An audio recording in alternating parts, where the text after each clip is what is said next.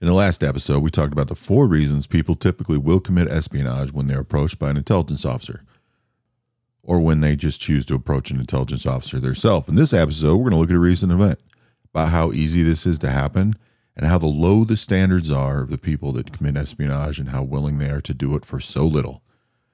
This is another episode of Espionage in the News, a recent spy story about someone who got caught with a life full of stress and so low standards that he didn't get a lot for it. That's what we're going to talk about right here in Gray Man, Hiding in Plain Sight.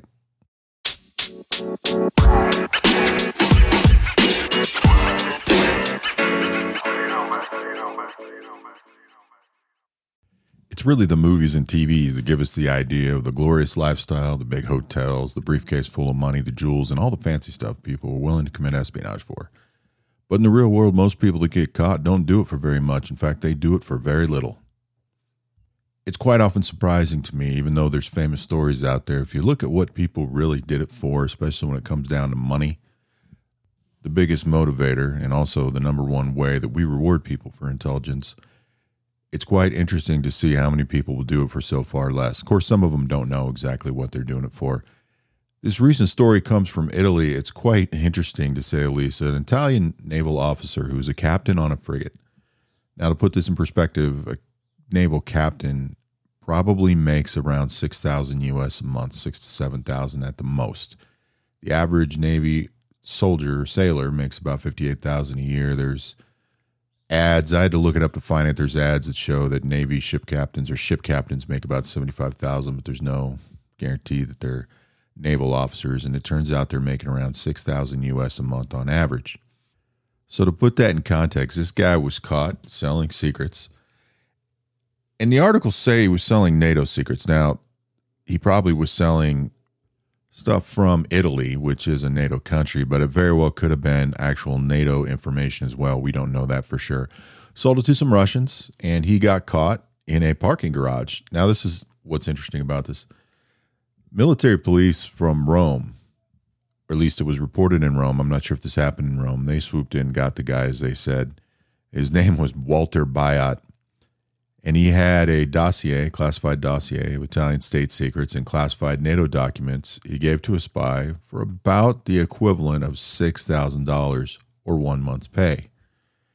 He's a captain of a Navy frigate charged with espionage and endangering state security, common charge under different titles, but similar to what we would do here in other places is espionage, and usually something about compromise of state secrets or national security, something along those lines.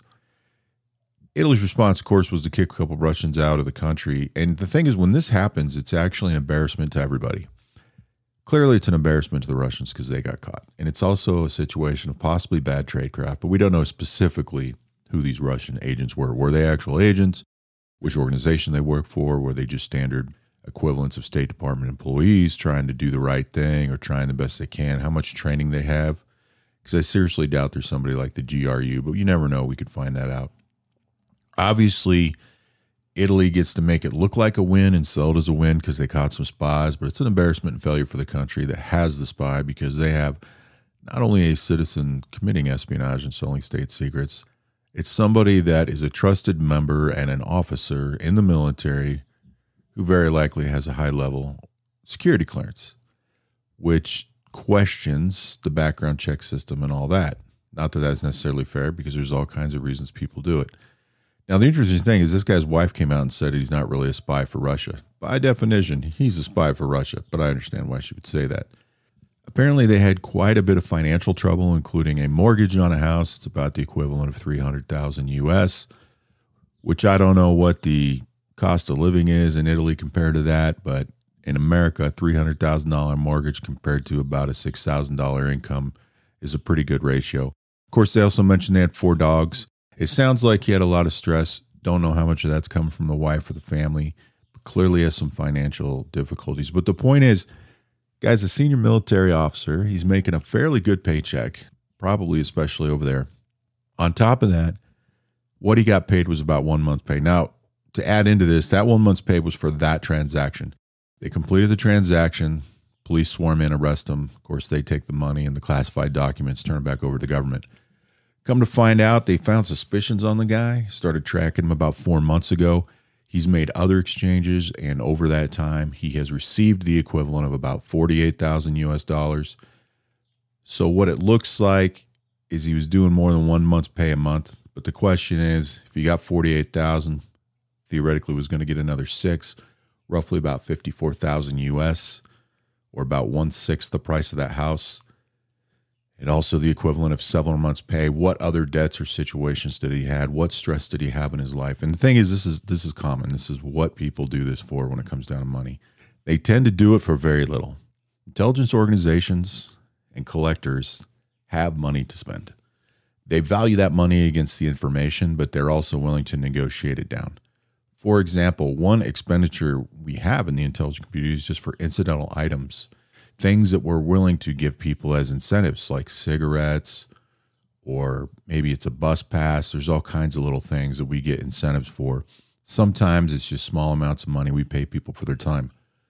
This had nothing to do with me, but when I was over a human intelligence platoon while deployed, we were spread over a large geographic area. I had, with interpreters and assigned human collection teams, I had like 65, 70 people I oversaw. And we set some sort of record, apparently, for the amount of not only intel, but quality, verifiable intel outside of the interrogation facility. We'd spent the least amount of money, and some months we didn't spend any money. And really just came down to the people that we were talking to had positive motivations of why they wanted to be there. A lot of times money wasn't offered to them. Sometimes they turned it down, or they just wanted a couple cigarettes, not even a pack. And the guy that talked to them smoked, gave him a couple cigarettes, or had a pack, and they just made the pack last because they didn't smoke. So sometimes these guys are willing to negotiate for a lot less than they can get, or the handler or intelligence officer doesn't even offer them anything. So this is why it's so crazy to think about the value of the information that's classified that people have access to, and in comparison to their own situations, how little it will take for them to betray their countries. It doesn't take a lot.